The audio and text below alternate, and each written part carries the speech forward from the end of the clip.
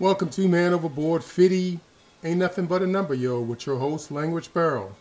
Sponsored by the Wolf's Pack, America's by invitation only men's friendship networking and support group, where the one become many and the many become one. Here, they put the man back in human.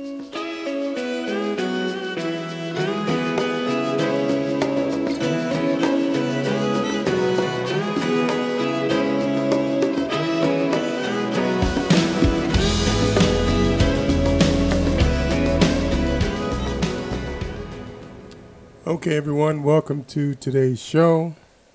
Man, it's been a while since we've done a podcast. I looked back at my directory for podcasts, and I think the last one was March 17th. I also looked at the downloads, and it looks like there haven't been any downloads since the last podcast. So I guess it's been good riddance to bad news. I guess nobody's missed me, and that shouldn't surprise me because my audience is pretty small. Nevertheless, we're back anyway, and we're going to start off with graduate school, as we usually do with our podcasts. So I'm in the second spring semester for graduate school. This will be wrapping up approximately May 1st, and as of right now, I'm holding steady in grad school. I think I have 2 A's and 1 C, and as I mentioned in previous podcasts, if you get anything below a 3.0, cumulative grade point, average below 3.0, you're out of the program. So as it stands right now, I'm safe, but not by much. So just got to make sure that this course and subsequent courses that I get a B at the minimum to keep myself viable in the program and moving forward. I've already registered for the Summer 1 and Summer 2 programs. They're due to start in June, I think, and then the other one in like early August or late August. And that's where we stand for graduate school. Now, next we want to move on to the online dating. So I was doing some online dating, primarily corresponding with women in Colombia, but I actually was getting a lot of correspondence from women in Cuba, the Philippines, the Ukraine, Ghana, and I think some correspondence from women in the Dominican Republic. But since I wasn't interested in really going to any of those places, I really didn't follow up on any of the conversations. Now, one of the things I want to talk about is the online dating that I encountered in Colombia. And so I don't know if this is indicative of just the COVID and the economic shutdown or just business as usual, online dating women in foreign countries. But it was not uncommon for women to hint around that they would like you to help them with their expenses for living. And this is coming from women that you don't really know, have not met. And so it usually starts off by them giving you a situation of their life circumstances, whether they lost a job, whether they're in school. And so after a few minutes or a few times of correspondence, then it comes up with hinting about if you can be of assistance. And usually once that conversation even begins, I just flat out tell people I don't give money to people I don't know, especially online. You have no way of knowing what the circumstances are, if they're real, if they're fraudulent, made up, if that's just a game. And so those conversations ended pretty quickly. And then I found that just the work of keeping a conversation going with someone in a foreign country that you have never met is pretty difficult once you start to shake out all these hidden agendas that people present with via the online dating scene. And I'm not saying this is the case with all online dating systems or companies around the world or locally, because there are quite a few. But that was just my experience dealing. And they weren't all young women. They weren't all, because there's this saying that if something is too good to be true, it probably is too good to be true. And in this case, there were some women in their 40s and asking for the same situation, and I wouldn't consider them to be extraordinary beauties or based on their profile to have anything that would set them apart from a typical woman, but it was just really unusual, the blatant requests for money or assistance from total strangers. And I'm sure and some of the ones that I kind of weeded out were total scammers that really weren't even that good at disguising the whole scam.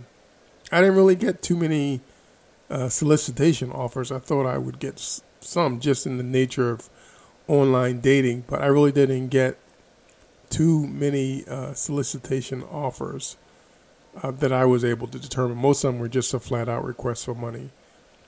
And so once that membership expired, I totally didn't renew it. And as I had mentioned also in previous podcasts, everyone that I had talked to that had been to Colombia or just any particular country, whether I was corresponding with men that were in the Philippines via YouTube, just because some of the YouTube content is pretty interesting. Not that I'm interested in going to the Philippines, but it was consistently the same where they said really you shouldn't attempt to meet women online. That in most cases, more cases than not, there is some type of an agenda other than meeting someone with the potential of getting involved. So that was pretty much it for that. I mean, the sad thing is I was getting a chance to practice my Spanish, but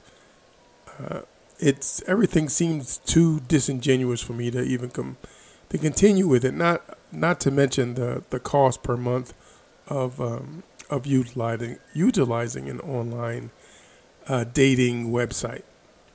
And so every time I see these, and I see them on YouTube, these content vloggers that talk about their experience with online dating, especially the individuals that are new to it, I kind of cringe, but maybe their experience won't be my experience. So I can't speak for all online dating sites, no more than I can speak for all online daters. But it was just not a very good experience for me. It was a learning experience, but not clearly what I anticipated getting out of it. Now, as I mentioned also, I was scheduled to travel to Colombia from May 5th to the 23rd, but due to the exacerbation, explosion, whatever term you want to use to address the recent COVID outbreak around the world, and especially in countries that do not have a large supply of vaccines, which Colombia was not one of the countries that had. They are vaccinating, but it's at a much lower rate because of their availability to get approved vaccines shipped to the country.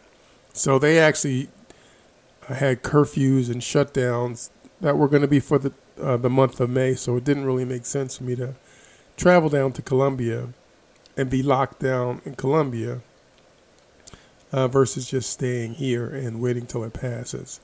As I mentioned, I really like the Latin culture and love the Latin music and dance, and so I really couldn't see myself traveling there in this situation where the bulk of the reasons that I want to travel there would be unavailable to me. So I'm going to still put that off. I'll have to see when I can make that trip to Colombia. Hopefully I would like to do it this year, but there's very likely that I may not be able to. My daughter spends the summer in Italy with her grandparents, and so if I'm not taking her to Italy for that trip, then I may be going back to Mexico for the Dental Tourism Part 2. That is another podcast that I had mentioned my experience doing dental tourism. And so I may be going back in June to have some work repaired. But again, that would depend on the situation with my daughter, whether I will need to take her to Italy to take her to her grandparents, or if this can be facilitated by her mother or another guardian. As typical with the closing of my podcast, I'd like to leave you with little words of wisdom. And they go a little something like this. Pimpin', oh boy. Welcome. What y'all know about it? What y'all know about it? Welcome. What y'all know about it? Welcome. What y'all